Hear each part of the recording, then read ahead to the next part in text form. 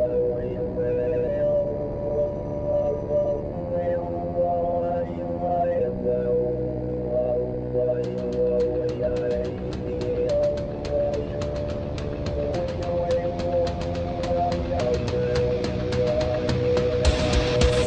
Politic Podcast, the show for normal Americans. From this undisclosed bunker, here's your host, Tony Reed.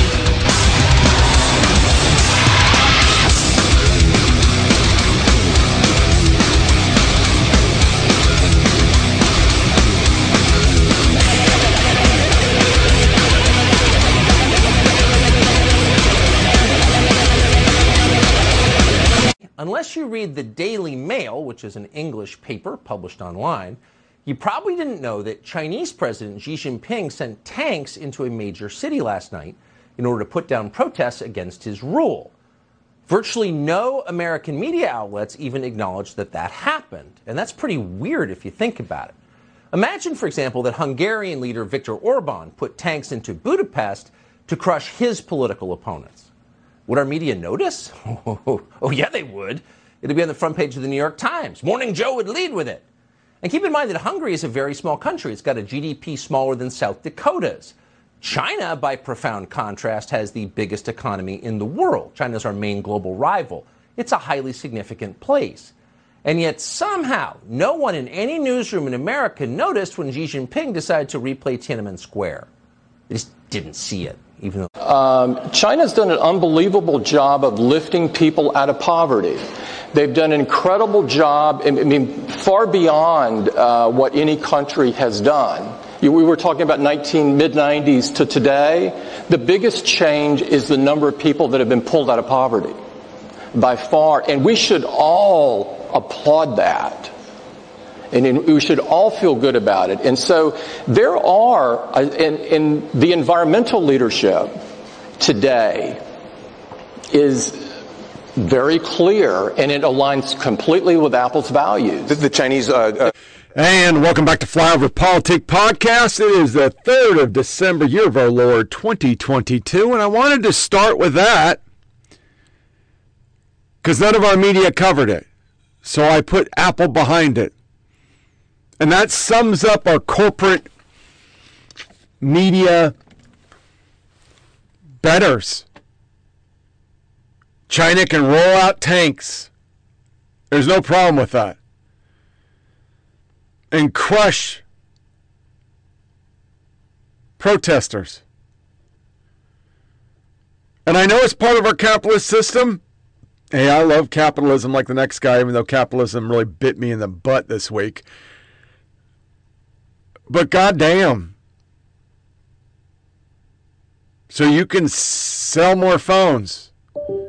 So the NBA can do more things. Sorry about that. I had a power surge on my light. Did not like it, so I took it off. That's just weird. Anyway, so before we get into meat and potatoes, and I apologize, this has been a hell of a week. Health-wise, financially, a lot of things went down. I couldn't podcast. So I kind of am doing a catch-up. And I want to start first with Joe Biden.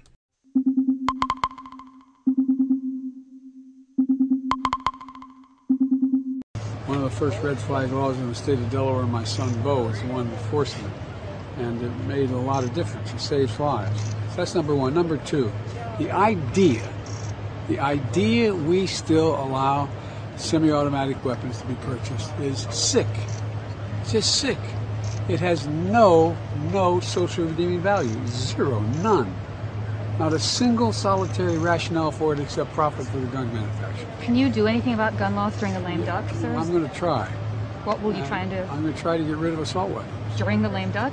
I'm going to do it whenever I got to make that assessment as I get in and start counting the votes. Mr. President, We want to tell you what's happening with President Joe Biden railing against access to assault weapons in this country in the wake of the 3 most recent mass shootings in Virginia and in Colorado.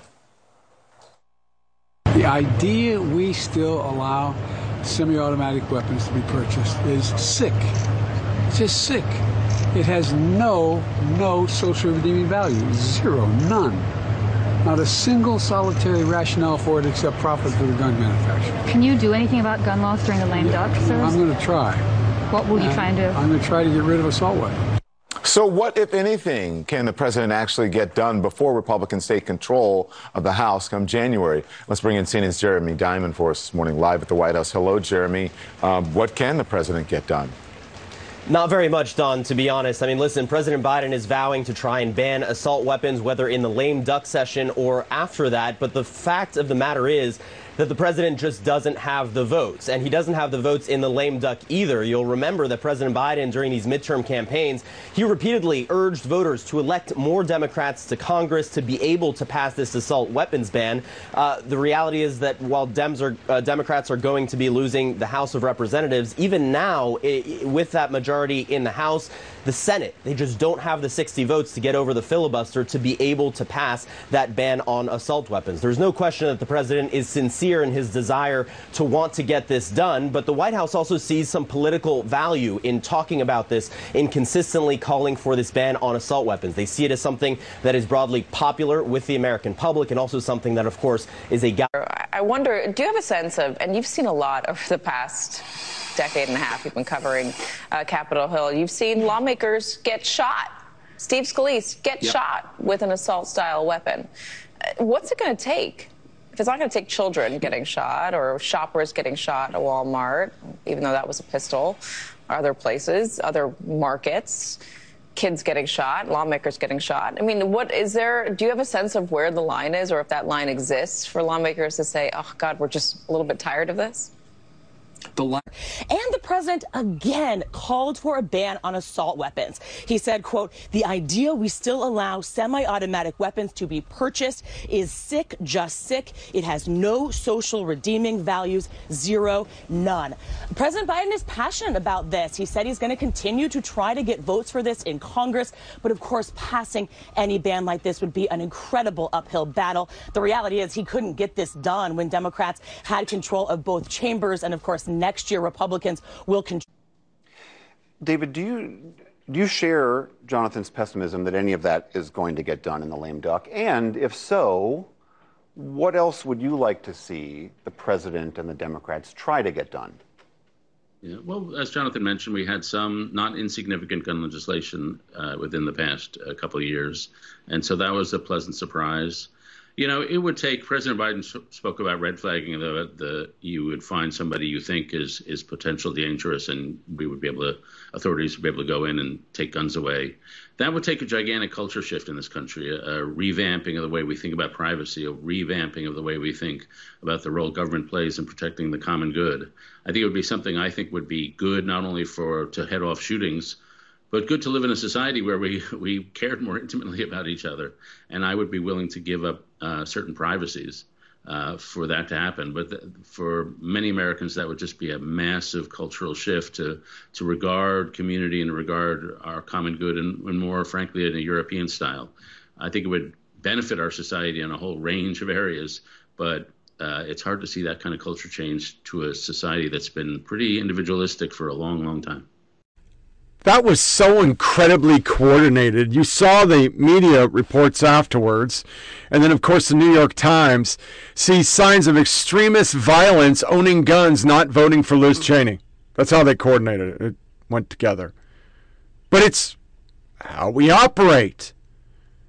Here is the New York Times with that SBF kid who lost $40 billion.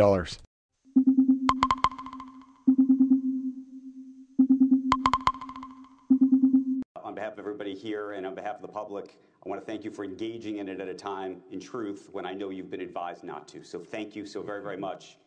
Thank you. Sam Bankman-Fried, everybody. Seriously? You applaud a guy who ruined people's lives? Well, he donated to Dems. So of course you're good. You're good to go. A lot of COVID this week. I'm just going to play another one of my little montages on COVID.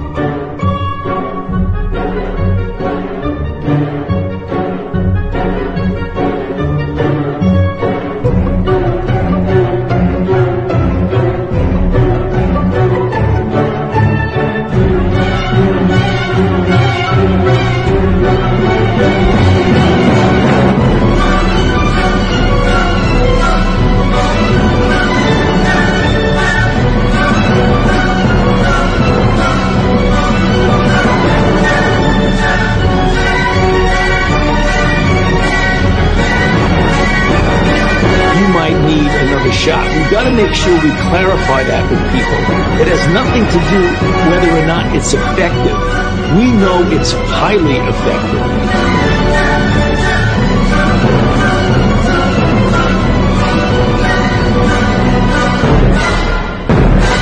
Highly effective.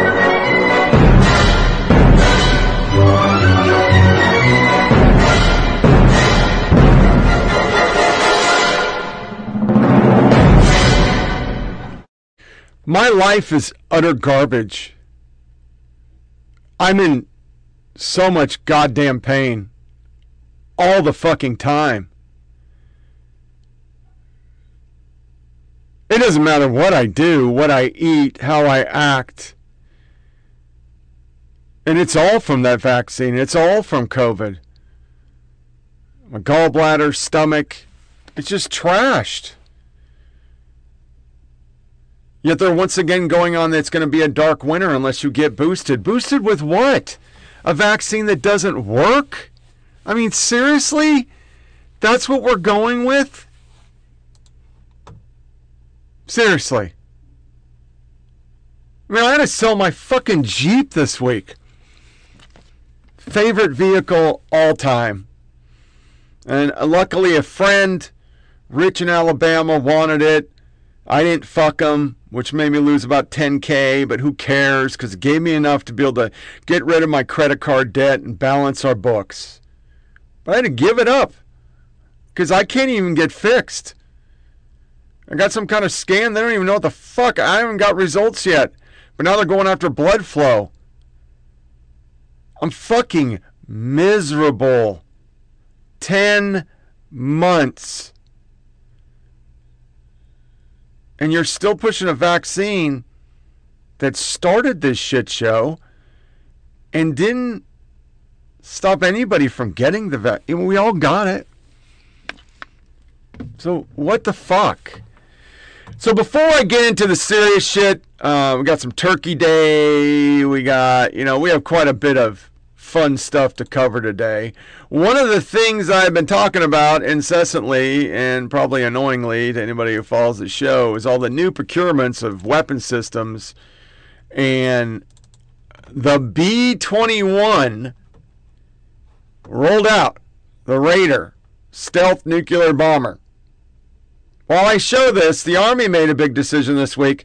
They're going to go back to be all you can be for their slogan because nothing else is working because they can't get people in because they're too woke. But here's a stolen video of it flying prior to the release and part of the rollout.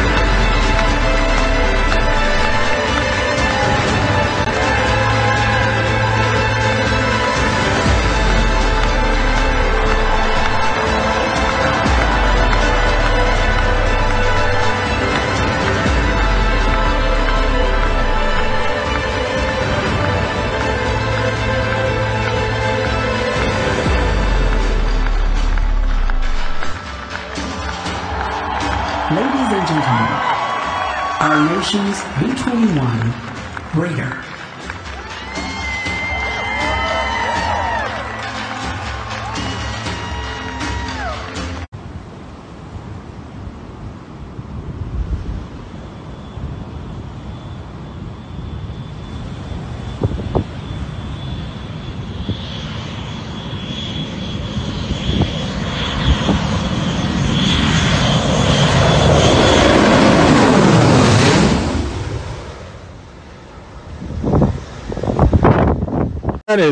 That is one sexy little bitch, isn't it? That's pretty badass. So to start off a show, I would be remiss if I didn't cover the media shitting on Thanksgiving.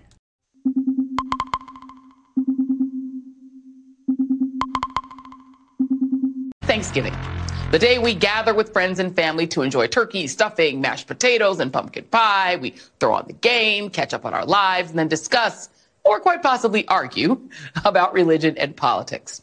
For millions of Americans, it's a day of cherished traditions. And as Americans, we certainly value those traditions. But it's also important to unpack the myth of Thanksgiving. It is a holiday riddled with historical inaccuracies, built on this myth that the indigenous welcomed their colonizers with open arms and ears of corn. A simplistic fairy tale interpretation of a 1621 encounter between indigenous tribes and English settlers that erases the genocide that followed. It's the truth Republicans want banned from our textbooks. Because here's the secret they want so desperately to keep. We are a country founded on violence. As coronavirus surges out of control in nearly every single corner of the country, it looks like spaghetti has been spread all over the U.S. map. This morning, the number of cases in the U.S. has topped 12 million. The CDC is pleading with people to not travel for the Thanksgiving holiday. But 40% of Americans plan to attend a Thanksgiving dinner with 10 people or more, potentially creating super spreader events all over the country. So with just days to go before America's favorite holiday, I'm urging you not to be the turkey who puts your loved ones at risk. Jelani, I want to point this out. Thanksgiving has evolved in America just like Christmas, right? At one point, Christmas was a time where rich people opened up their houses for people to come in and get stuff. Thanksgiving has changed over time as well. I know in my family, I know several people who call it colonizer Christmas because they don't really like the idea of what Thanksgiving represents. From a cultural and a historic standpoint, is it really that much of a disruption that we should maybe back off of Thanksgiving this year? Haven't we had other times where major holidays had to change because the nation was facing crisis? Sure. Or if you even think about it, that original Thanksgiving, where the colony was starving and, in anthropological research suggests was in such dire conditions they had to resort to cannibalism to remain alive. It always has been kind of awkward to say that you commemorate that by stuffing yourself with as much food as you can find, that maybe perhaps people actually think about a small sacrifice that would be, fitting. Now, but the idea of concentrating America on this day and being celebratory of our nation, we have to sort of say also in addition, you take great pains to be all-inclusive. There are some American Indians who feel that Thanksgiving should be a day of mourning, not a day of celebration, because of what happened to their people. So how do you want us to think about? As John was talking about the imagery of the president standing there with troops behind him, the president literally, maybe he's watching, tweeted a bunch of photos from the trip. That's a big win for him. Do you think, Ann, given the impeachment battle is going on, the president is under attack in all sorts of ways, are we going to see more overseas trips that give him these kind of photo op scenarios? Well, we do know he's going to London next week for a NATO meeting. That isn't quite the same kind of imagery. And except for the fact that he'll get to hang out with Boris Johnson, it's not a trip the president is particularly looking forward to. It will be politically important, though, because he will talk about a couple of priorities for him, which are, getting other countries, other NATO nations to pay more. And we will hear him, no doubt, distort that that record, but he has actually gotten European nations to several of them to increase their domestic military spending. He conflates that with some sort of donation to NATO, which is not a thing. But we'll hear him say that next week and take credit for getting Germany to do things that are political. And don't go near at home, because the myth of the first Thanksgiving is just that, my friends. It is a myth. I turn the mic over to show favorite and my friend Giassi Ross to explain. That's coming up next. With Thanksgiving right around the corner, I wanted to turn the mic over to Cross Connection favorite and my friend Giassi Ross for this week's essay and his take on the real story of Thanksgiving and some history you probably never read in your school books. Okay. Natanako Umakumsaka. My name is Giassi Ross. I come from the Amskapi Pekani Nation. The mythology of Thanksgiving closely mirrors the mythology of America. That mythology is the image that white Americans love to see of themselves. White settlers come to a strange land in good faith, bringing something of great value that enriches the people who are already here. The natives also bring something of immense value, equal exchange. That closely mimics the mythology of white America. It is how America wants to see itself. The truth, of course, of Thanksgiving is much different. The truth is pilgrims did not bring turkey, sweet potato pie, or cranberries to Thanksgiving. They could not. They were broke. They were broken. Their hands were out. They were begging. They brought nothing of value. But they got fed. They got schooled. Thanksgiving. It makes sense. There is much for white Americans to be thankful for. But I'm still trying to figure out what indigenous people received of value. Instead of bringing stuffing and biscuits, those settlers brought genocide and violence. That genocide and violence is still on the menu, as state-sponsored violence against Native and Black Americans is commonplace, and violent private white supremacy is celebrated and subsidized. From Stonechild Chief Stick to Mike Brown to Renee Davis to Breonna Taylor to Eric Gardner, indigenous and Black people are still being murdered by those paid to protect us. From Ahmaud Arbery to Trayvon Martin, white Americans are still killing Native and Black Americans with no fear of reprisal. They brought chattel slavery to Africans and Native people. That still happens through the prison industrial complex that imprisons the descendants of enslaved Africans and Natives at far disparate numbers. That is the reality of Thanksgiving. Many of us are still waiting for white Americans to bring some value, still waiting for white America to match the mythology of Thanksgiving. Freedom, justice, equality, reparations for 2.5 billion acres of stolen native land, reparations for 246 years of stolen labor, reparations for stealing native children. Stop the killing. It's still happening. Stop the theft. It's still happening. Return the land. Match the mythology. Then and only then. They just fucking hate anything traditional. This came from the Biden administration on how you can push Biden's bullshit at the dinner table. And sadly, the Federalists did a conservative version of it, which I dog, because you're not supposed to be talking about politics of Thanksgiving. What's wrong with you? Elizabeth Warren with their fake fucking ethnicity, Native American Heritage Day. Yeah, fuck off. Time to rethink Christmas. Is half the country not Christian, says Diversity Group. This is from England, coming to a theater near you soon. But why don't you just not celebrate it? I mean, it's an idea. Don't celebrate. Nobody's going to make you celebrate. Time magazine did this COVID fantasy of that we didn't celebrate it because of COVID. But my favorite Thanksgiving moment, which I just was shocked how much of a dumbass this guy is. Here's Biden calling in to the Macy's Thanksgiving Day Parade.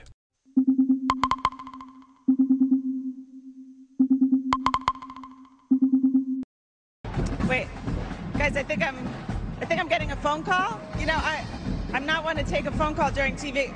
Oh, but I think I should answer this one. Hello, Mr. President?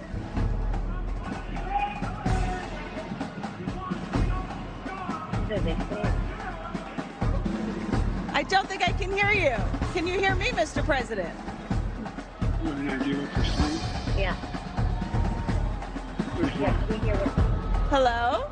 Happy Thanksgiving, Mr. President. Are you there? Well, we're here. Oh! Happy Thanksgiving.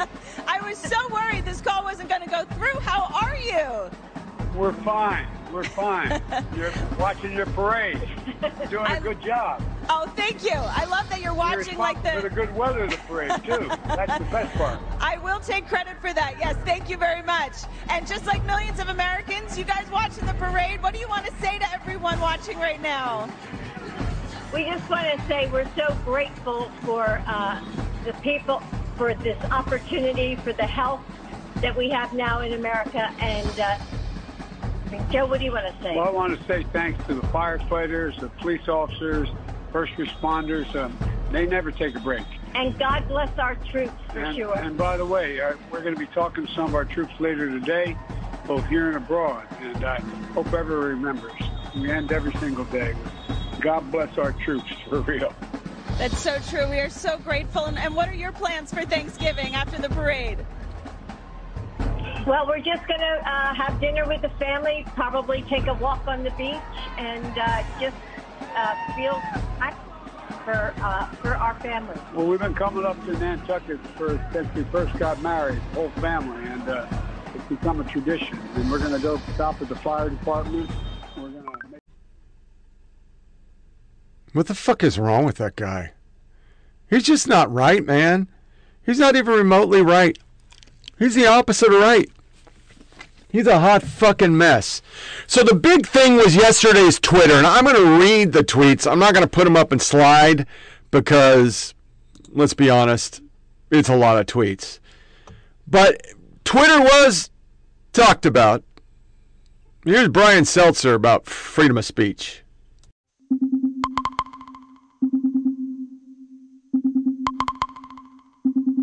Some of what's ailing Twitter is the sickness that we're talking about more broadly. Like, I used to be, there was an era on Twitter where, I would tweet where I was going to meet up with my friends. And I think it was like 2010, I tweeted, there was a bar in Lower East Side, I tweeted, I'm at Epstein's. And 10 years later, that tweet was taken by conspiracy theorists to mean I was at Jeffrey Epstein's. Oh. And I'm thinking, again, it goes back to the fact-checking thing. It's like, so do I show them a picture of the bar? Like, it was a really cool bar back in 2010. But there's no getting through to people that want to believe you were over at Jeffrey Epstein's. But that, to me, is the evolution of Twitter, like in one tweet. One innocent post that gets distorted by crazies, in that way. And, with all that in mind, I still am on Twitter. I use it differently. But I'm intrigued by what Musk is going to do. And I do wonder if there's a scenario. I'll try to be the optimist, okay?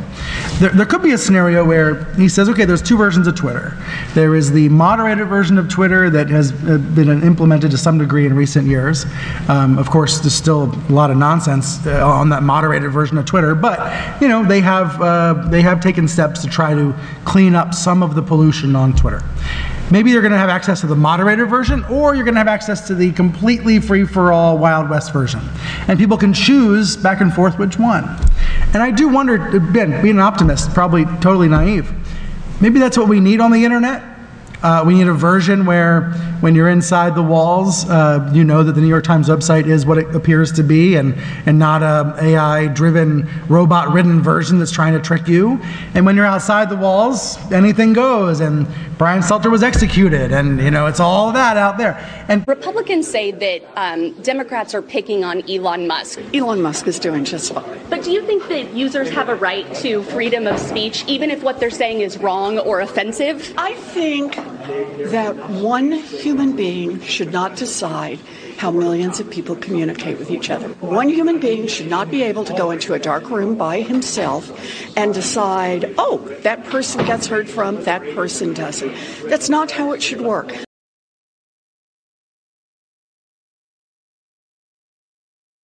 Here we are at the merch thing, and there's an entire closet full of secret closet of #woke t-shirts.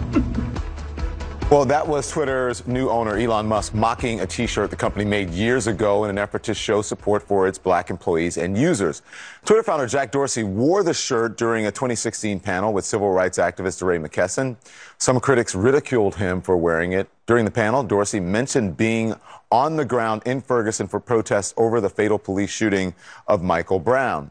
In a now deleted follow-up tweet, Musk noted that the shirts came after the Ferguson protest and repeated a right-wing talking point suggesting that the protests following Brown's death were overblown. And he wrote, and I quote here, "Hands up, don't shoot was made up. The whole thing was a fiction." Now, Musk replaced a deleted tweet with a follow-up tweet containing only the link to a Department of Justice report on Brown's death. Okay, facts first here on CNN. Musk said that hands up, don't shoot was made up. The whole thing was a fiction. This needs some context.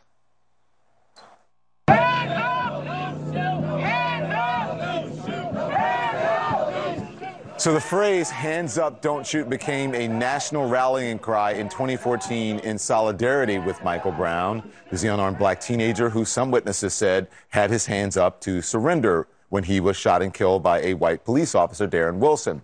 In 2015, the Justice Department cast doubt on the hands up account, concluding in a report that Wilson shot Brown multiple times only as Brown was moving toward the officer.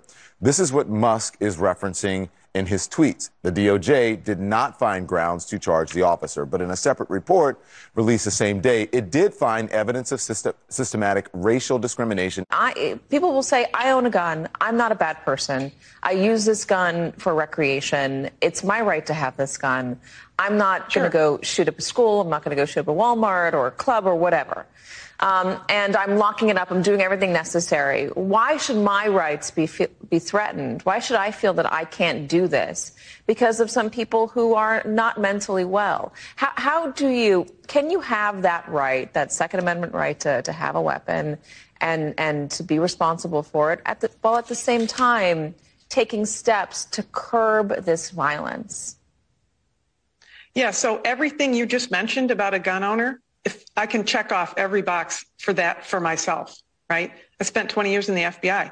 I have all of that criteria. I'm not going to go out and shoot anything up. I have a weapon because I'm skilled in it and I use it occasionally for entertainment, which I know still perplexes some people, but that's okay. It's a right. But the Second Amendment is just that. It's in the Bill of Rights. It is one amendment that is not absolute, just like the First Amendment is not absolute. And I think that's really the break point when we get to a conversation about it. There has been a very strong lobbying effort to convince people that any infringement on the Second Amendment right is going to take away their Second Amendment right, as opposed to, we don't feel that way about the First Amendment when we talk about, say, freedom of speech and freedom of press. We know it's not proper, as the Supreme Court said, to yell fire in a crowded theater, that there are certain things that you can't do. You can't talk about bombs when you're jumping on an airplane. Those kinds of limitations, the reasonable limitations, the Supreme Court acknowledged in its decision in New York Pistol just this summer. Katherine Schweit. Katherine, thank you very much. And Mr. Heine. Yeah, that's not freedom of speech, but here's our thread on it. And let me zoom this in a little more because I can't read it. All right. Which, by the way, is the first installment in a series based upon thousands of internal documents. The Twitter files tell the incredible story from inside one of the world's largest and most influential social media platforms. It is a Frankensteinian tale of human-built mechanism going out of control.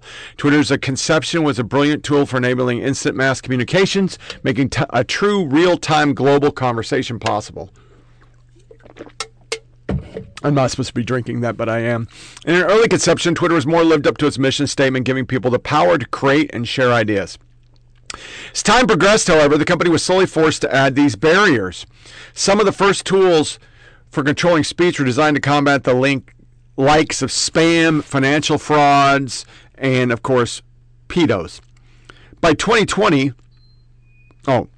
Slowly over time, Twitter staff and executives began to find more and more use for these tools. Outsiders began petitioning the company to manipulate speech at, well, first a little, then constantly.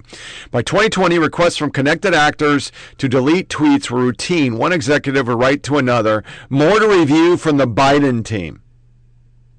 And that's how you saw so many people go away, including James Wood. Celebrities and unknowns alike could be removed or reviewed at behest of the political party. And James Wood quoted an author, and he was suspended for 8 weeks during the campaign. White House spokesman Kelly McGaney was locked out of her account. I'm just kind of fast forwarding to the more important shit. Locked out of her account for tweeting about the story, prompting a furious letter from the Trump campaign. Mike Hahn see at least pretend to care for the next 20 days. Where are the rest of these tweets? Yeah. That's kind of weird. Now I can't find all of them. Let me go back to this tweet because there's a bunch of interesting stuff I want to cover, but let me find his Twitter.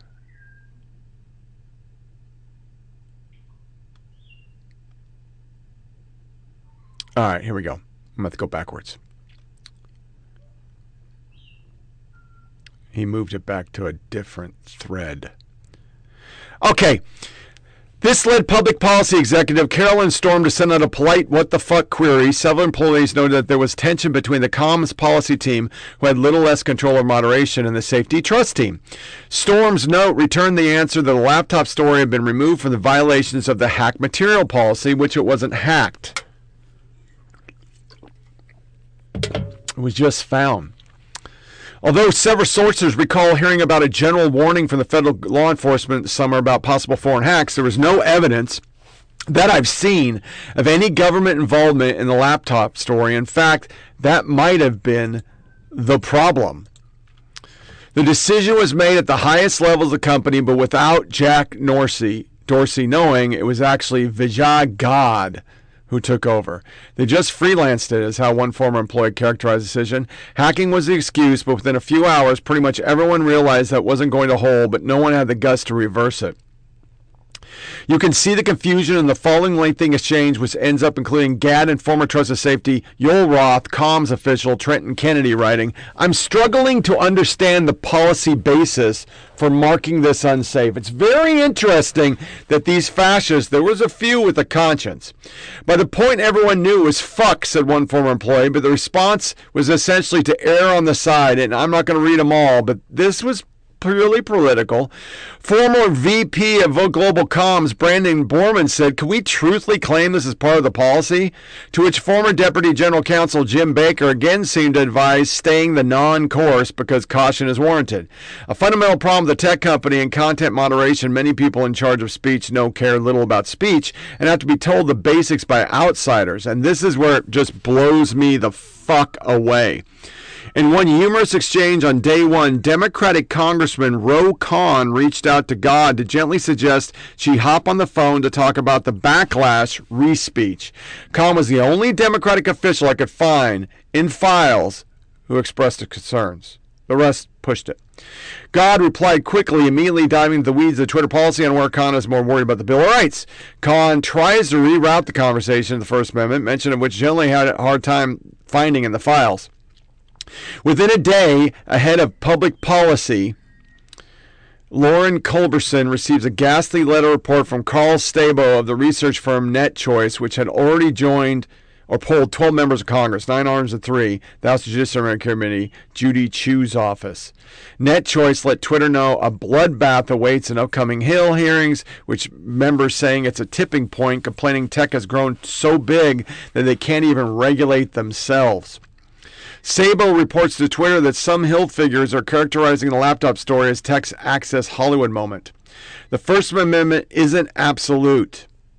Sabo's letter contains chilling passage relaying Democratic lawmakers' attitude. They want more moderation. As for the Bill of Rights, it's not absolute. So this, you're going to hear over the next couple of days people saying, well, some Republicans could send it and ask for things to be deleted, but they never did it.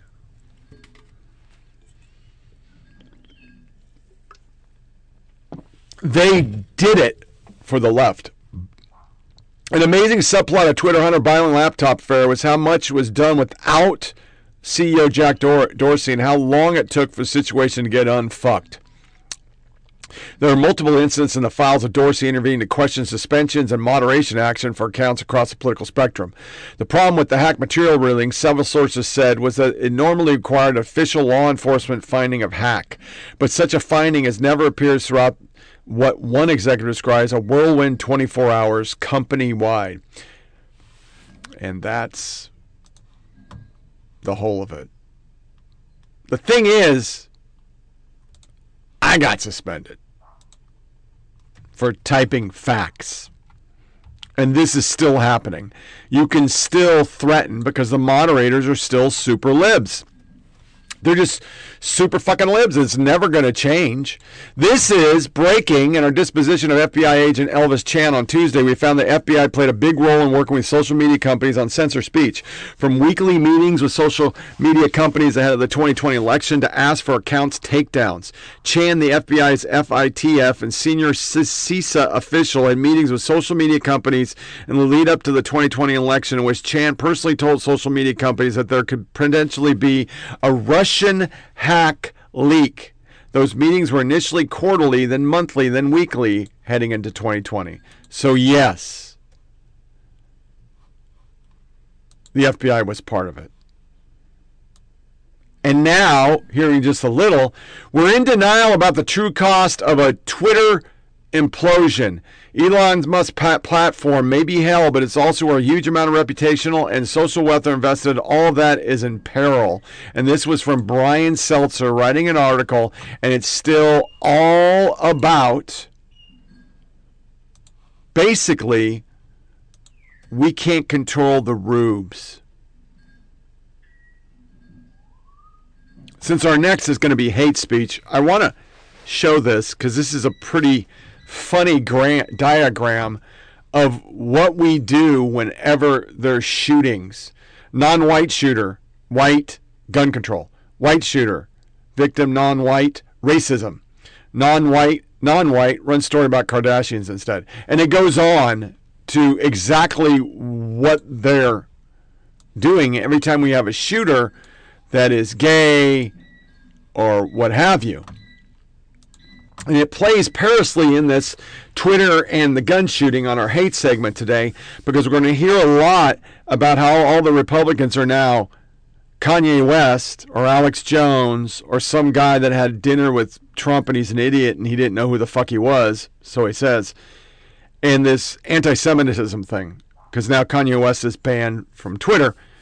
So what we do, just like with gun shootings, is we transpose it on everyone who doesn't vote for us. Miami politics, the media jerk-off of the week.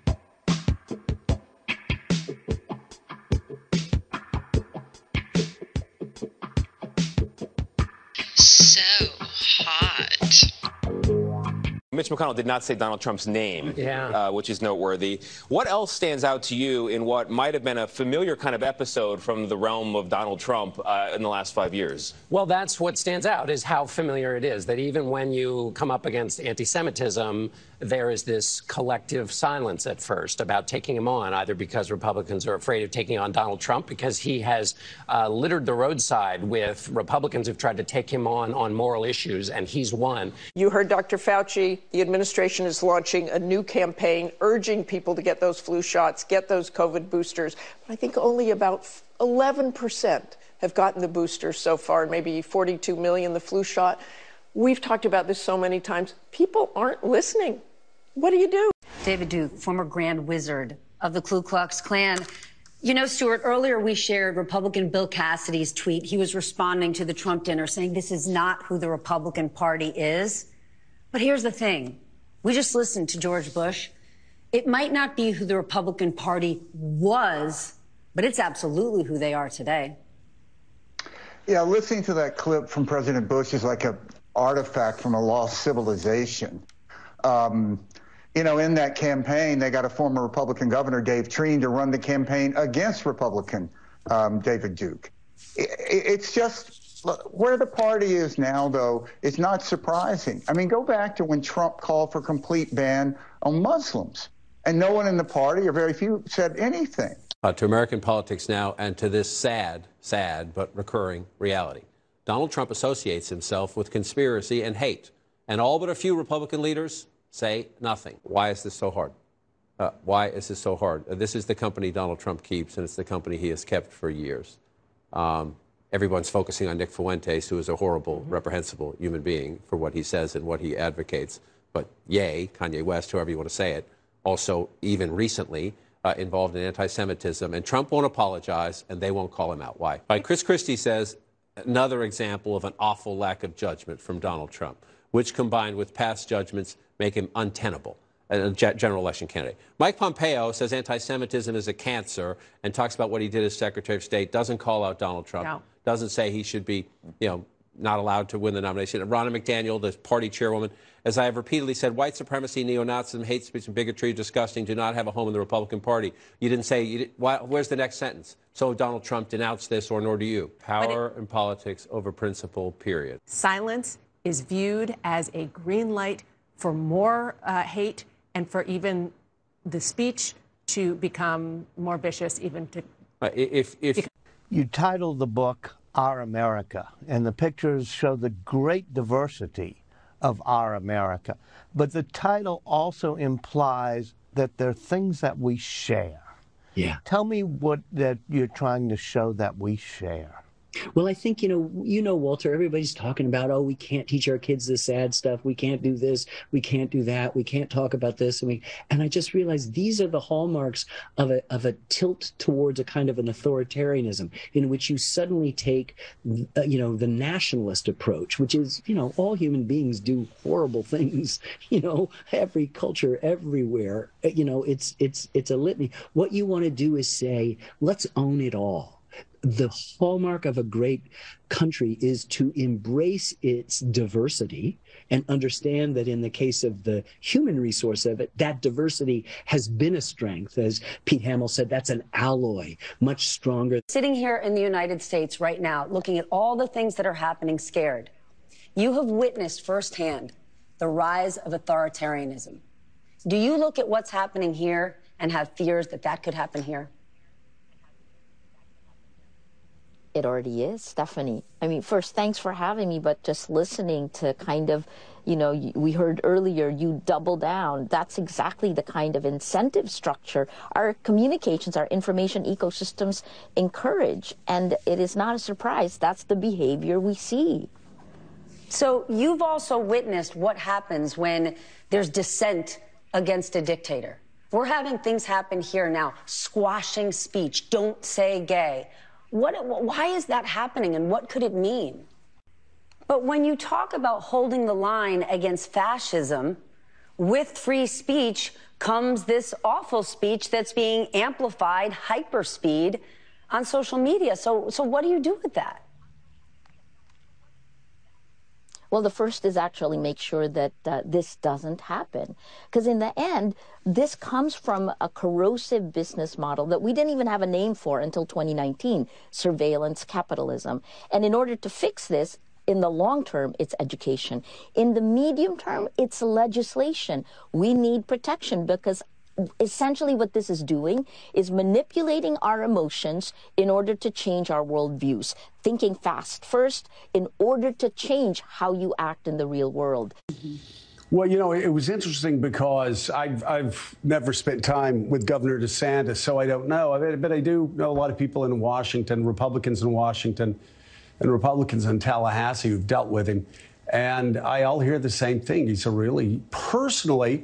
very stiff, awkward guy. In Tallahassee, he's got an extraordinary amount of control in that town with overwhelming Republican legislatures. Holds a couple of press conferences. He loves attacking the media, especially younger women reporters, loves going after them. And he has this routine down, which helps him raise a lot of money, helps him be the anti-woke candidate. But Mark Leibovich, I'll bring you in. I keep hearing the same thing. Two words always attached to him as a political candidate if he goes out on the national stage. those two words, glass jaw, a boxing term to say this guy, once he gets out on the big stage, won't be able to take a punch. I don't know if that's the case or not. Again, I've never met him. That's what Republicans who work with him say. And your story, your article's filled with stories like that. Yeah, it's true. I mean, and the thing is, it's not like he's going to tiptoe out into a friendly environment. And Donald Trump is going to be waiting for him. And I just wonder, when you hear it again and you see what's happening now to women around the world, what do you think, as you say, unfinished business? Well, what I think, Christiane, is that we have come a long way since I made that statement back in 1995 on so many fronts. But we are also in a period of time where there is a lot of pushback, and much of the progress that has been, I think, taken for granted by too many people is under attack, literally under attack in places like Iran or Afghanistan or Ukraine, where rape is a tactic of war, or under attack by political and cultural forces in a country like our own when it comes to women's health care and bodily autonomy. And we're going to go around the world with you in a second, but first about precisely what you're talking about and where you are. Arkansas itself, I believe, rapidly moved to make a woman's right to choose illegal in your state or your former home state, and you're hosting this conference. Talk to me about the confluence of both these events, this pushback on American women's rights at the same time as you're trying to figure a way forward. But I mean, how much persuasion can we expect when it comes to our, and I'm speaking as a woman, basic rights, whether it's in the United States or around the world? As you said, they are human rights. At what point should these be enshrined even in the American law and Constitution even? I mean, I'm probably exaggerating, but it's extraordinary in 2022 that this basic right of women, half the world's population, is still at risk. So we'll see what happens in states like Arkansas and so many others when we face real-world problems, as we have seen already, where women with miscarriages go in for medical care and are turned away. Part of it is that they are the base, right? The Tea Party is now the base, and he's one of them, and these Tea Party people are now the fundamentals of the party. So it's not as if Trump is some sort of outlier. I think that's what we're missing, is that Trump isn't some freak who's dragging the party to the right. He represents the median belief system of many of the people who vote for him, and it's just that simple. I mean, that's right. We have to kind of go back to the historical origins of the modern day Republican Party, which does not mean that every single Republican subscribes to these beliefs. Quite the opposite. But yet exactly. The origin of the Republican Party, as we know it today, really has to do with a backlash to civil rights. And so any understanding of that Republican Party without that historical backlash to civil rights is incomplete.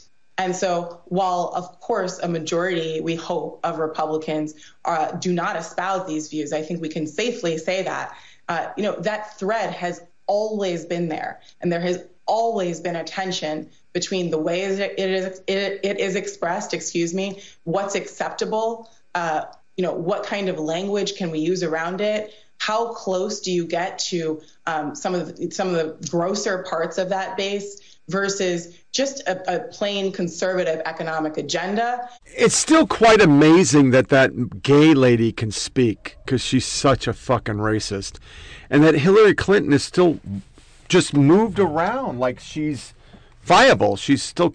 Did you see Mitt Romney getting, every time something the left did wrong, they brought out Mitt Romney? How about John McCain? No. Mainstream media ditched them. They lost their loser presidential races. But there was a very interesting thing before we go over to our hate this week. Or not hate, but our trans this week. January 6th was in the news, and amazingly on MSNBC, they're shocked that it was a political witch hunt, and a CNN panel literally said, why don't we know about the National Guard and who opened the gates? Who denied security? That was said on air.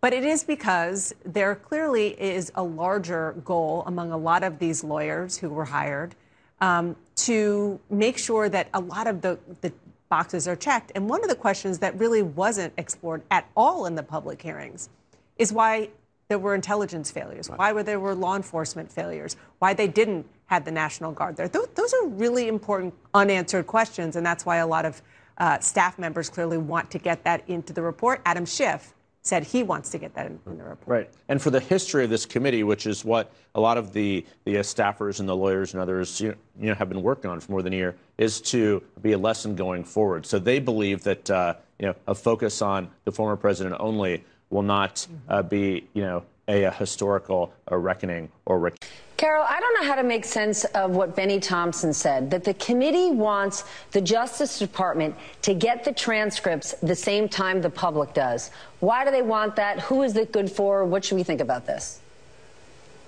Well, the committee has a completely different MO, Steph, than the Department of Justice. Wow. And I have to say, well, the MO of the committee is, look, we did the digging, we did the hard work, we were first out of the gate to find and interview these witnesses and gather this evidence, and we are sharing it with the American people. And frankly, after covering these kinds of investigations for years, it's the Department of Justice that's typically out in front, way out in front of reporters, in front of Congress. But this time, the January 6th committee was almost operating as if it were a subdivision of the Department of Justice, and it was really gathering new facts, fresh facts, and frankly bad facts for Donald Trump on the criminal case of obstructing a government proceeding.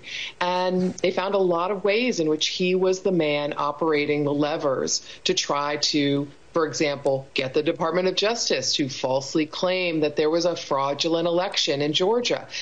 Miracles do happen. So we're going to our trans abuse really quick, but we have a lot of media ones that I'm going to play and describe on the other side because, they're still pressing this fucking pedo shit. Hey, Blue, look at all these families. Hi, families. It's time for a pride parade. Families marching one by one, hurrah, hurrah.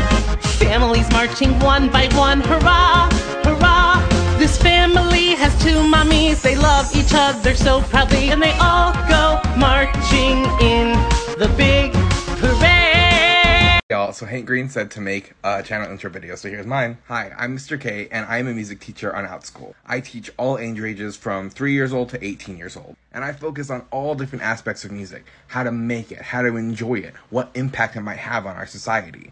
But you might notice Mr. K only makes up about half this channel. Hi, I'm Miss B, and I'm the drag queen music teacher on OutSchool. Most of my classes are for learners ages 3 through 9. I mostly teach music and story time, where we read a couple picture books and sing some songs about the stories we read. And I also teach some music classes like Miss B's Musical Adventure. So I get asked a lot, why be a drag queen music teacher? Why not just be a music teacher? And there's two big reasons behind that. Number one, drag is fun, and learning should be fun. And so much of our current education system has completely taken that out of the equation. The second reason is because I didn't have queer teachers growing up. I didn't have queer teachers, I didn't have queer professors, I didn't have queer professionals in my life because they were all dead, largely ignored by the government and the society that they were supposed to be a part of. I want to make sure that the generations that are coming up now get the chance to see visibly queer teachers in a professional space so that they know that being queer and being whatever is absolutely okay. Thanks for watching. Make sure to follow. Bye. 14, 15-year-old girl. How many, basically young girls, maybe around Emily's age, did you help out online? I mean, count the LGBT community, it all comes in with the amount of people I've helped. Yeah. So. Yeah, so you think maybe around 20 to 30? Yeah. Oh, awesome. And that's the boys and girls? Yeah. Okay, awesome. Have you come across any trans kids? I've come across a few and stuff. I don't have any on my Facebook now. Yeah. Because after a while I stopped talking to people because they stopped talking to me. Sure. I take them off my Facebook, but I've talked to a lot of people online and helped them out. And That is great. Great. That's amazing. This is kind of what I want to do. I want to help people. I mean, it doesn't matter if it's the LGBT community or people that have been accused of like sexual assault, minor. Like, I just want to help people. That's fucking awesome. And if it means like going and doing what I did. I just had a really cute moment with my students, and it was a great learning moment. If any of you teachers are using the program ST Math this year, you might know their mascot, Gigi. As an incentive, my school has this little Gigi stuffed animal, and any grade that has the most ST Math lessons passed gets to have Gigi and host her for the week. My class got the opportunity to have Gigi, and that was really exciting, but there was a learning moment. Students asked me, is Gigi a she or is it a he? And I said, I don't know. One of the students said, well, maybe they're non-binary. And I had a student say, well, let's just look between Gigi's legs. And I said, well, we don't know a person's gender by looking between their legs. And then my student was like, oh yeah, that's right. So we decided to call Gigi they, them. It's moments like these that remind me why I got into teaching. These small moments can make such a big difference to kids' lives, and I'm honored that I get to have these moments with these awesome kids. I am starting year 6 of teaching today. Super excited. No.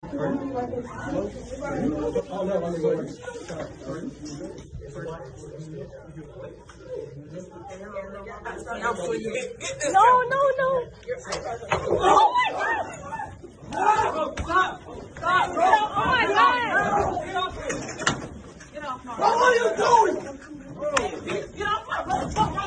Get off my brother! Get off my brother! Why you hitting? Why you hitting us, my brother, bro? What's going on? Watch out, man. Bro, why are you trying to hit him? Alright, you good? That's the bloody mouth. Come on. Fuck out of here. For all of your love and care on my last post, here's my update. Sorry for the delay. My life is chaos on how I clicker trained my family to get my correct pronouns now that I am a trans person. So first of all, a lot of people are asking what treat I was using. If you don't know, for circus dogs, when they do something that we like, we click that behavior and then we give them a treat. I did not use it as a positive marker like that for my family because I'm not going to treat them for basic human decency.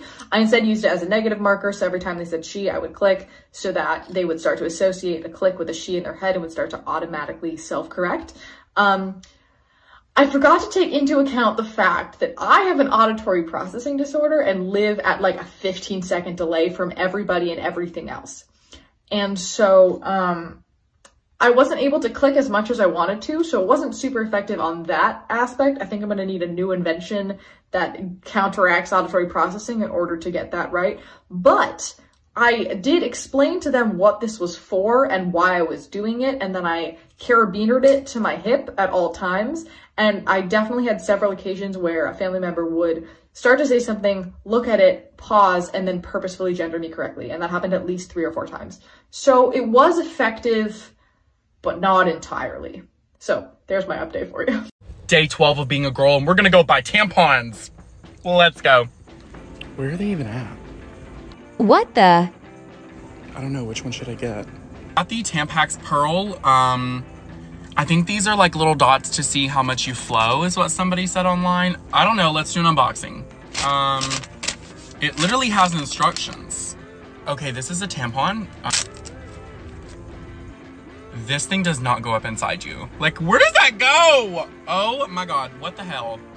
Okay, so it says you push the plunger up and out comes the baby. Kidding. That just hangs out inside you? How does it, how do you get it out? Is that what this thing's for? Oh, it comes open. Oh, do you like, where does the string go? I bought tampons because I've never bought them before. If you need one. That one with the dude not knowing how to use tampons. Really? Really? Another extraordinary thing is how invested the media really is in this. So, let me get to what I need to be. And I'm fucking up like by the numbers. Sorry. This is an NBC News reporter literally saying kids go to concerts if female pop stars wear sexy outfits. It's okay. You need to just let your fucking freak flag go. And your kids need that freak flag. So let them be freaks and go to freaky concerts and see shit they don't need to see and have dudes in dresses read them story hour. That's what we need to do. Which, of course, is no.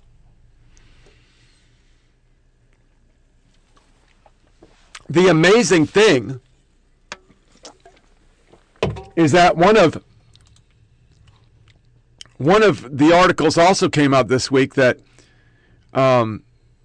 it's from a lefty. Naked men should be allowed to read to little kids.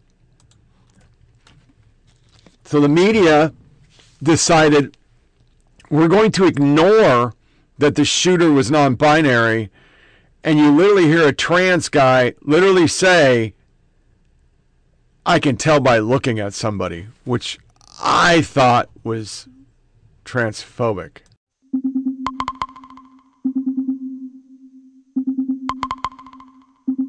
Yeah, there's nothing under his name.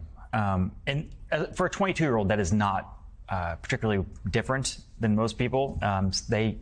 Young people now tend to have usernames that have nothing to do with their name or not traceable to their actual name. We do know that he was, he made this bomb threat with his mom in the house. There's this video of this. His mom took a Facebook Live of this happening in real time. This was last year. This was last year. And he was let out. That is the unclear thing. Here he is, arriving back from jail.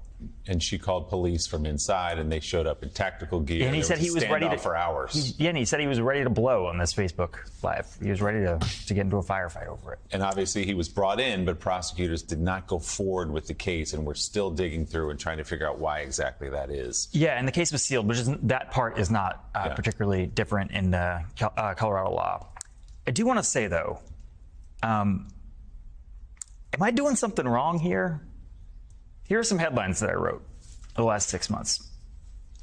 Fueled by internet's far-right machine, anti-LGBTQ threats shut down trans rights and drag events. Remember, there was a drag event happening in Colorado. Yeah. Anti-trans stalkers at Kiwi Farms, which is a anti-trans website that stalks people, are chasing one victim around the world. Their list of targets is growing. That was a couple months ago. Doctors under threat from far-right activists for providing trans care. Boston Children's Hospital faces bomb threat after right-wing harassment campaign. There were 3 of those bomb threats. FBI charges Massachusetts woman with Boston Children's Hospital bomb threats, so they found one of the people. At least 20 Republican politicians have claimed that schools are making accommodations for students who identify as cats. That was before the midterms. Here are 3 more from my colleagues in the last 3 weeks. As election nears, some conservative groups have ramped up anti-trans campaign ads. Far-right figures appear to be testing Twitter's boundaries for anti-LGBTQ speech.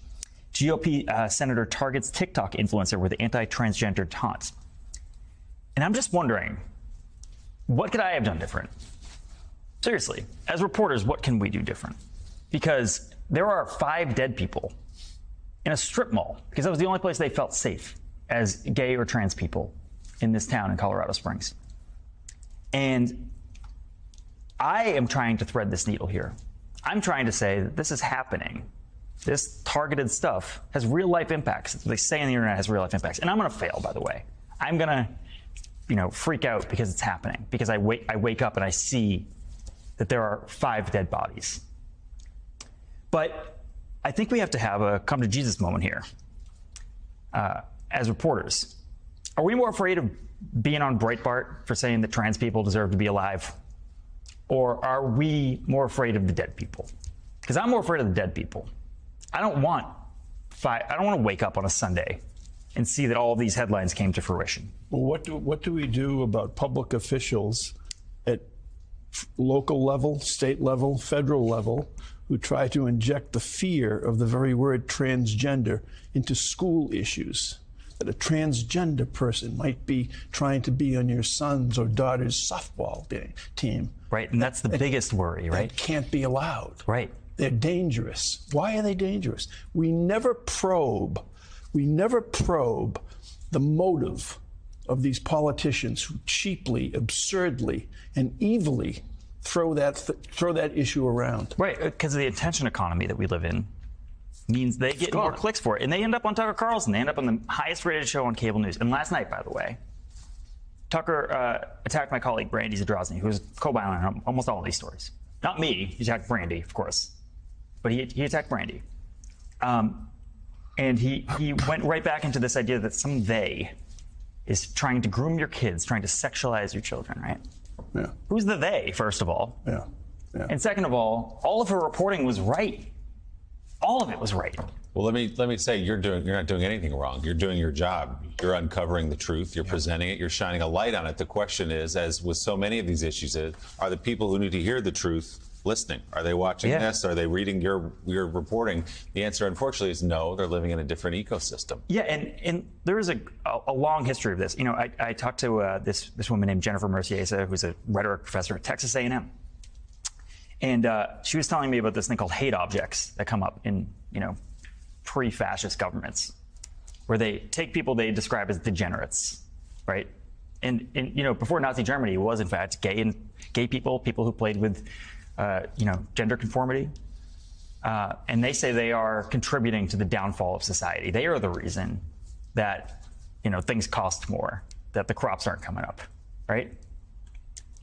We have been through this in the past. It's very dark. And the people playing around with this don't take responsibility. They go right back into it. But again, these bodies are not on the ground yet. Yeah. And they're being used as political props right now. So I am open to feedback. I want to hear how I can tell these stories better. You're doing your job as well. Complete ludicrous. I believe they're just saying that because they want to have the easy way out on this. That's really, really offending, especially being a transgender woman myself, that a male, which it was obvious with the mugshot, that's a man. That's not a non-binary person, because in no way, shape, or form could they appear as a woman the next day. It's really offensive to even hear that they're playing that role. And if they're non-binary, why would you go after the club where you feel safe at? Why would you do that to a community where you are welcomed in?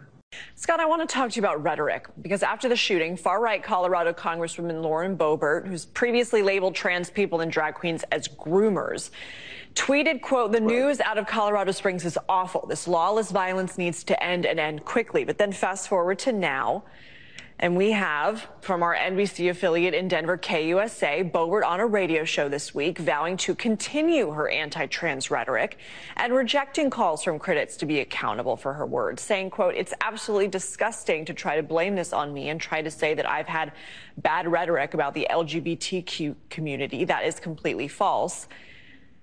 You'd think after something like this, the rhetoric would cool off, but what are you actually seeing? Yeah, unfortunately, that's not the case. And you can't spend years and years and midterm elections and all of this time demonizing LGBTQ people, working to pass anti-LGBTQ legislation federally and across the states, and then try to inoculate yourself against a charge that you're a part of this problem by simply tweeting, "Oh, this is a tragedy and it's terrible that it happened." What we've seen throughout the last year and even before, and certainly in the midterm elections, is a concerted effort by right-wing people like her and other influencers to drum up anti-LGBTQ sentiment and to motivate voters to go to the polls.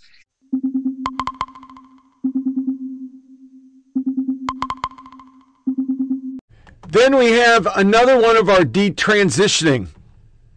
And this is a long thing, but I want to play it because the media won't cover what this is doing to people after they medically get fucking thrashed.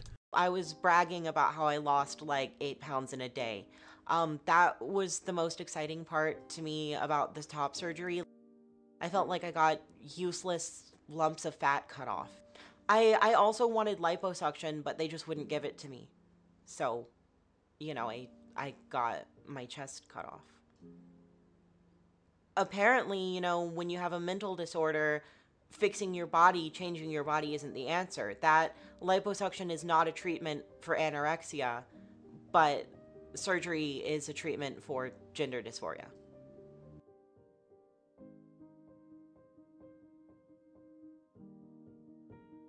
It was kind of like I just hit a black wall around 13 or 12 years old. Like, I literally stopped enjoying things. Like, nothing brought me joy. I couldn't connect with my family.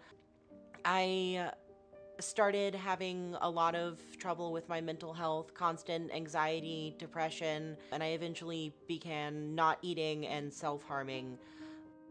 I was diagnosed with borderline personality disorder and anorexia. My hair was falling out, my skin was gray. I was skeletal, like I could stick my whole hand like in my stomach between my rib cage. I just hated myself and my body. I think the longest I went without eating was 11 days. So I was hospitalized because of that. When I was about 15, I started hearing about transgenderism on the internet, and a lot of the things I heard really rang true with me, like, you are trans if, and it was things like, you hate your body, you don't feel comfortable with it, you want to be a different person. And with everything I was going through, I thought that if I aligned my body with my brain or something like that, I would feel better. The trans community really love-bombed me. I hated myself, and I was convinced that everyone around me hated me. So when they started really celebrating the fact that I was born in the wrong body, I felt cared for, I felt loved. It was genuine love bombing. It was like kindness over the top all of the time. I actually started the social transition with changing my name and clothes offline at 15. My mom was in really bad denial about it and really upset and against it, but I was not willing to listen to her because of choices she had made and like a struggle she was going through with alcoholism and drug use. So my dad kind of had like a prove it attitude about it. He was like, if you're trans, you're gonna start showing symptoms of being trans, so like make your appointments and prove it's real. I went online and I found someone who called themselves a transgender expert. But when I went in for my first time appointment, she immediately gave me my letter of recommendation for both hormones and surgery, which I took to the first endocrinologist and surgeon that I could find, and they accepted the letters and gave me what I wanted. And so then I started the hormones. And then the minute I turned 18, I had my top surgery. It was actually one of 3 surgeries that day. I was working at Panera Bread. I paid for half of it, about $3,400 upfront in cash at 18 years old. And then the rest I put on Care Credit, which is like a medical credit card. It went to like debt and everything. Cause I couldn't work at my job for a couple months because I couldn't lift up my arm. And then I ended up quitting because I left my whole family to move with someone I met online in Florida who was affirming me. Looking back, I was so clearly not well. Like, I was just so unstable. Like, I literally didn't want to be alive. I remember my doctors had to ask me questions like, who's the president right now? Like, just because I was so far from reality. And I just don't understand how at that young age, plus literally not being with reality, I could make those decisions that would change my life forever.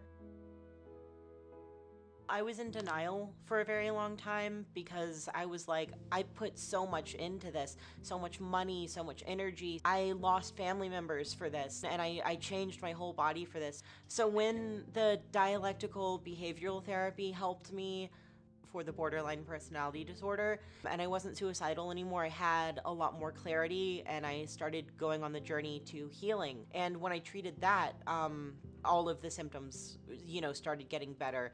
Nothing that I did to transition treated those things that were causing me mental suffering.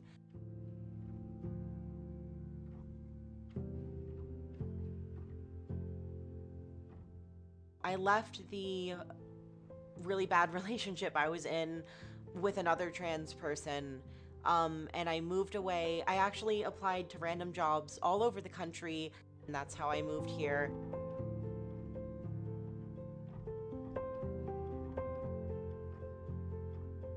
All of the love bombing that I was getting like completely stopped and turned into like hate. It's scary because like they told me they'd be there forever, and like that's why it was okay to cut off my family. Like, they told me, anyone who doesn't affirm you and agree with you would rather you be dead than trans. And then as soon as I found out, like, it was a lie and not for me, they just completely turned on me. Like, they hate me now.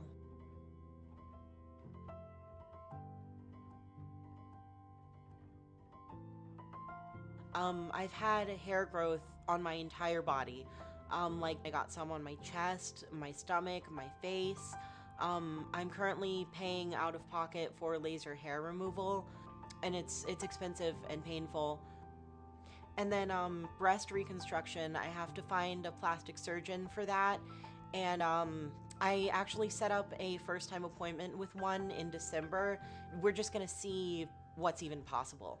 Like, all of the tissue is gone, you know, it's like completely flat and tight.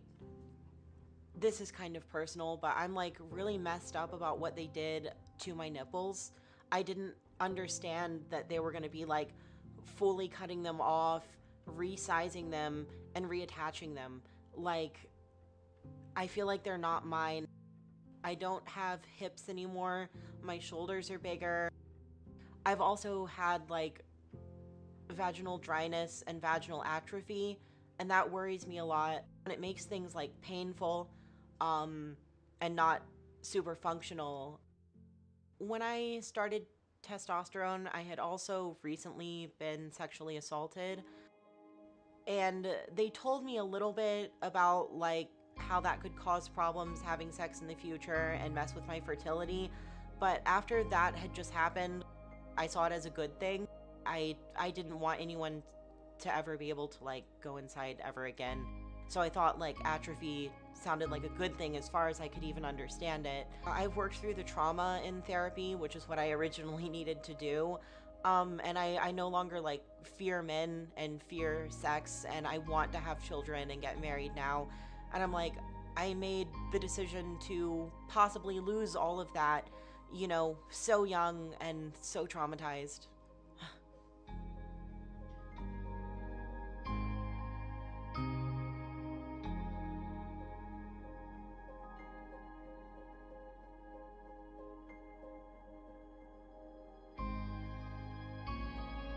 I honestly like feel like loving me is a lot to ask at this point.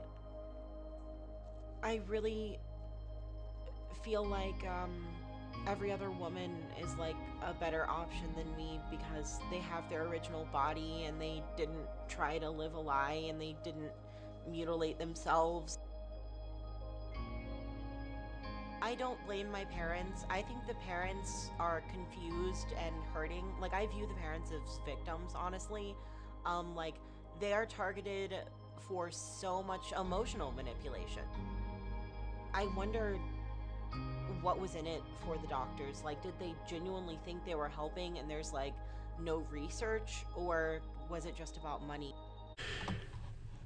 It's imperatively sad seeing all this.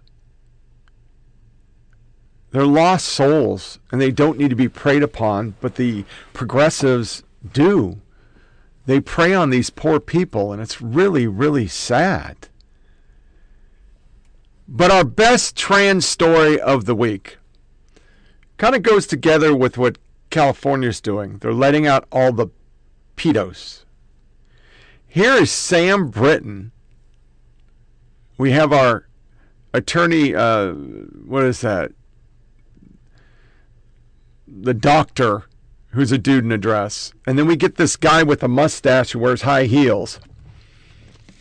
And he's caught stealing. And the only place you heard it was on Fox. And then a soundbite. They're releasing the pedos in California. And they're simultaneously paying people $250,000 just because they're black. And somewhere in their lineage, somebody was a slave.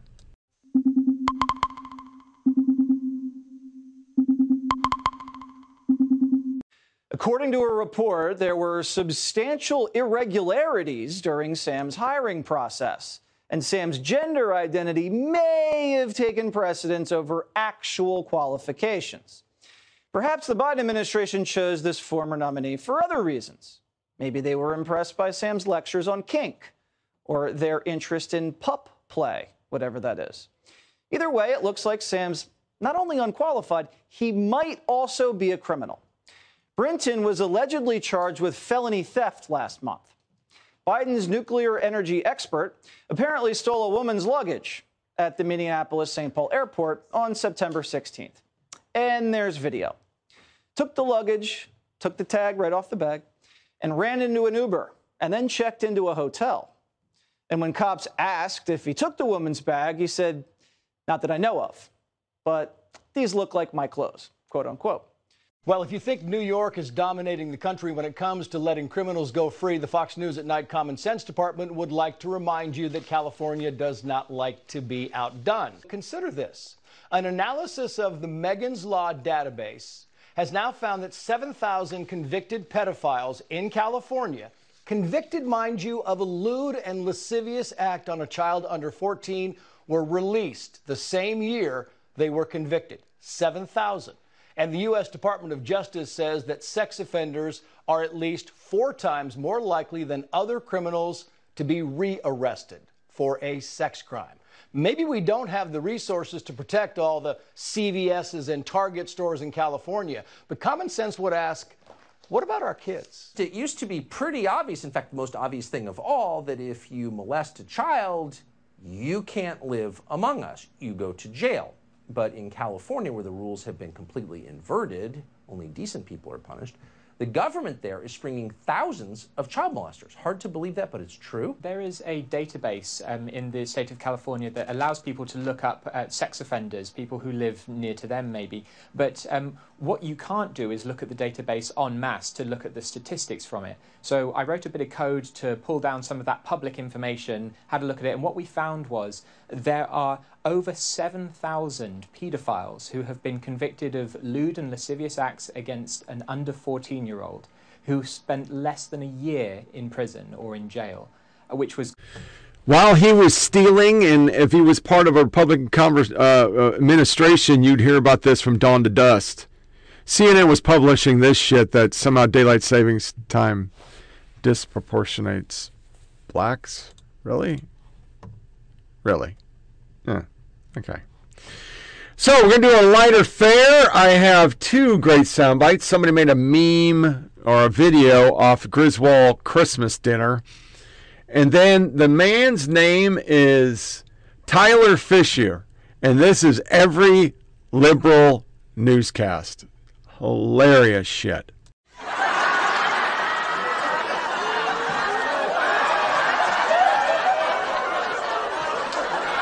This turkey tastes half as good as it looks. I think we're all in for a very big treat. Save the neck for me, Clark. Okay, Eddie.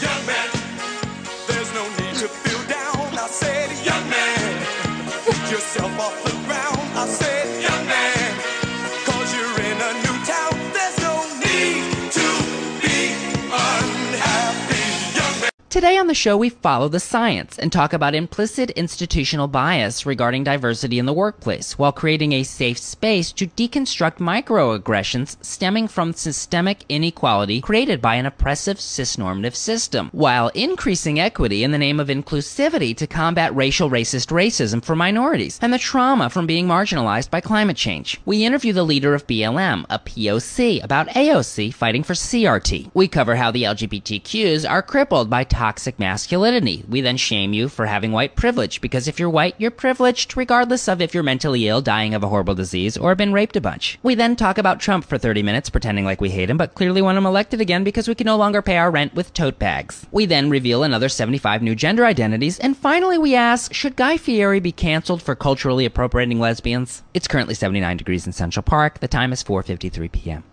But time was invented by the patriarchy, so you can make up whatever time you'd like. We'll be right back. That is some funny shit. Which brings us to our This is America, and it's a banner one. We're going to have Whoopi saying Christians are horrible, the press secretary saying that the president went to the border, Don Lemon saying that CNN was never liberal. And lastly, you heard part of it, that racist Joy Reid saying that Dems nominate better black folk. So I guess the other black folk aren't black folk. This is America. Don't catch you slipping now. Don't catch you slipping now. Look what I'm whipping now. This is America. Don't catch you slipping now. Don't catch you slipping now. Look what I'm whipping now. This is America. It's time for the last soundbite. Like the media say when they are pushing fake liberal agenda stories. This is America. They always say it's protecting a life and protecting a life. So where do people stand on war? Well, that's something else. That's inconsistent but with again, the I'm just saying, if we're, you know, or gun control, if we're going to talk about what, you know, what we should be doing. I mean, quite honestly, I need all of the religious people to understand that those who do not follow or subscribe to your beliefs also have rights in this country. They have the right not to believe. You don't have to. I don't have to believe what you believe. You don't have to believe what I believe. But you don't really have the right to stand and tell me that you're a doctor, but you won't take care of me because I'm gay. Thank you, Corrine. Kevin McCarthy says that he invited President Biden down to the border. How does the president RSVP? Well, we know the president's never been down to the border. The possible next speaker says that he wants him to go with him, so is he going to? So look, he's been there. He's been to the border, and since he took office. When did he go to the border?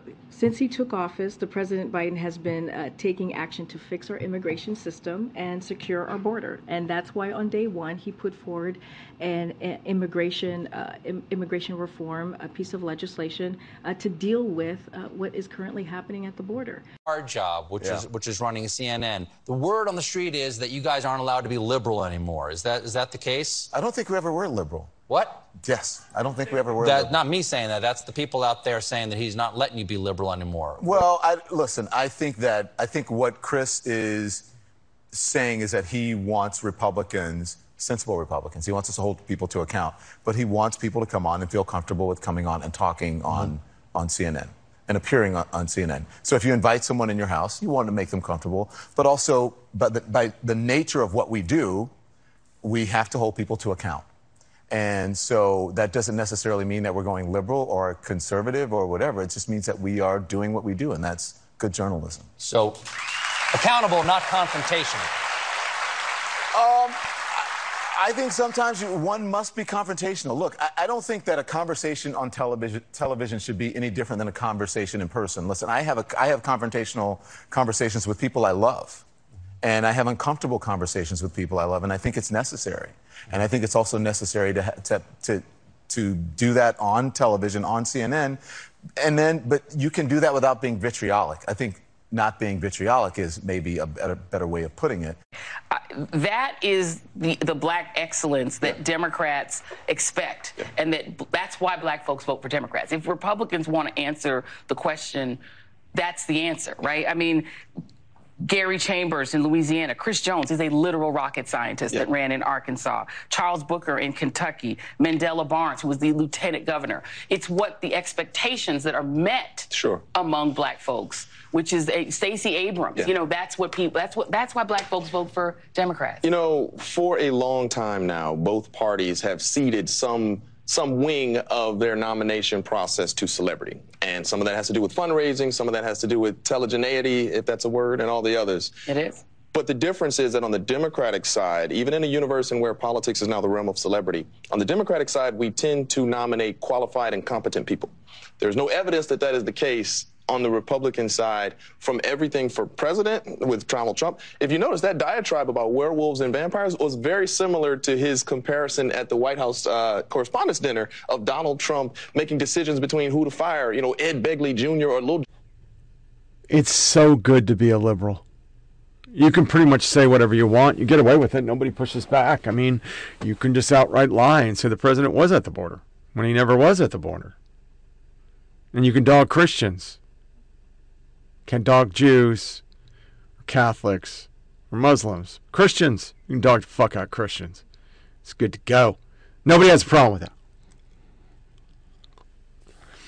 So, that is our catch-up podcast. A lot of sound bites. I'm sorry I'm low energy. I'm not feeling well today.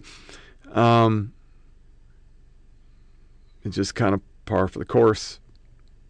Shouldn't be dipping. Shouldn't be drinking that Monster. I just want a few nice things in the day, and I'm getting to the point where I can't do anything anymore other than drink water and eat very little. So, wish me luck. I get my results Monday. Maybe I'll learn something. So this wraps up another episode of Flyover Politic Podcast. Please share this with your family and friends. Go to foppodcast.com to find links for everything. We're going to shoot for a Wednesday podcast. So that will be 7 December, year of our Lord 2022.